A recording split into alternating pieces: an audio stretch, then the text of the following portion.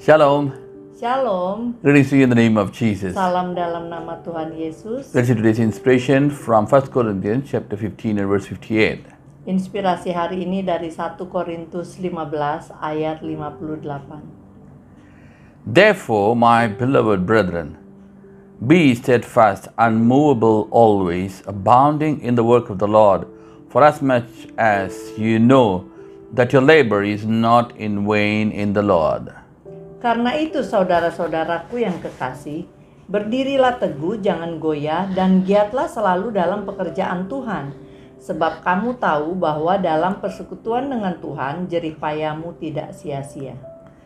So here, Jadi di sini, the Bible talks about your consistency Alkitab on the bicara work of God. tentang konsistensi dalam pekerjaan Tuhan. As you know, Seperti kita ketahui, everyone has got a purpose. setiap orang punya tujuan. There's a plan and the purpose of God for every individual. Ada rencana dan tujuan Tuhan dalam setiap pribadi. So we need to understand it and we have to do it. Jadi kita perlu mengerti itu dan perlu melakukannya. Many times the problem is difficult to find out what is God's plan for you. Banyak kali orang kesulitan mengetahui apa rencana Tuhan bagi dirinya. Sometimes Kadang-kadang God already put you into that area. malah Tuhan udah menaruhmu di area itu. Maybe you're married to a pastor, or maybe you're married to an evangelist, or maybe you're married to somebody, or maybe Mungkin kita udah menikah dengan pendeta atau dengan evangelis atau dengan seseorang. or maybe you are put in not in the worldly job but in the ministry. Atau mungkin kita ditaruh di bukan pekerjaan dunia tapi pekerjaan pelayanan. So that means what? Artinya apa? God has already put you, planted you there. Tuhan telah menaruhmu dan menanammu di situ. Just because there's a problem, Karena ada masalah, don't run away and jangan do lari something atau else. lakukan sesuatu. That is what we see here. Ini yang kita lihat di sini. What does it say? Apa yang dikatakan? The first point it tells, be steadfast. Poin pertama dikatakan berdirilah teguh.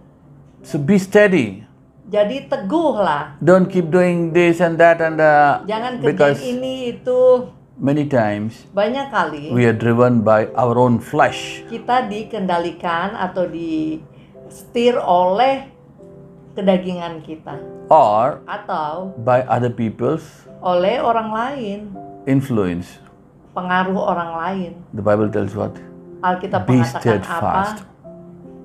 Berdirilah teguh. The second thing it tells, Yang kedua dikatakan be unmovable. jangan goyah.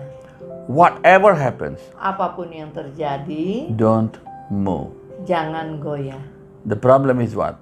Masalahnya adalah When we wait and we cannot, saat udah menunggu dan tidak terjadi sesuatu, like Elijah, we want to run off. seperti Elia kita mau lari. This is the problem. Inilah masalahnya. One of the reasons Salah satu alasan which God spoke and which many people, many pastors, many believers, yang Tuhan katakan pada orang-orang percaya, you can see Kita bisa who lihat. passed away in this corona siapa yang telah mendahului kita di musim corona ini, because of what? karena apa? Not because they are old, Tidak selalu karena mereka sudah tua. because of their own words, Bisa juga terjadi karena kata-kata mereka. or maybe their spouse words. Atau mungkin kata-kata pasangan mereka. So don't be moved by all these things. Jadi jangan tergoyahkan oleh hal-hal seperti itu. Maybe the negative things, actually the Mungkin Bible don't need to Hal-hal mention. negatif sebenarnya Alkitab tidak perlu mengatakannya. But why it is written Tapi kenapa dikatakan that Elijah Ditulis. ran? bahwa Elia lari Because karena so that we don't do it. supaya kita tidak melakukannya. Hallelujah. Haleluya. So be strong, Jadi jangan goyah. be steadfast, Menjadi kuatlah. and don't be moving. And the third thing it tells, Yang ketiga dikatakan always abounding in the word of God, in giatlah the work of God. dalam pekerjaan Tuhan. What does it mean? Artinya Always Selalu doing the word of melakukan God, the work of God. pekerjaan Tuhan dengan giat. That is the purpose you are created. Itu salah satu tujuan kita diciptakan. But many times what? Tapi banyak Oh, kali, I'm busy with this, I'm busy waduh, with aku udah that. sibuk ini, I want aku to udah go for sibuk holiday, ini, I want to aku do mau this, I liburan, want to boring, I aku want to do melakukan that. ini, bosen dan lain sebagainya. Remember, Ingatlah, you have been created for a purpose. kita diciptakan dengan tujuan. So always be abounding. Abounding, you know what is Jadi it? Beyond boundary. giat. In the Giat work of arti God. bukan biasa aja, tapi giat itu rajin dalam pekerjaan Tuhan. What is abounding? Beyond boundary. Beyond your limit.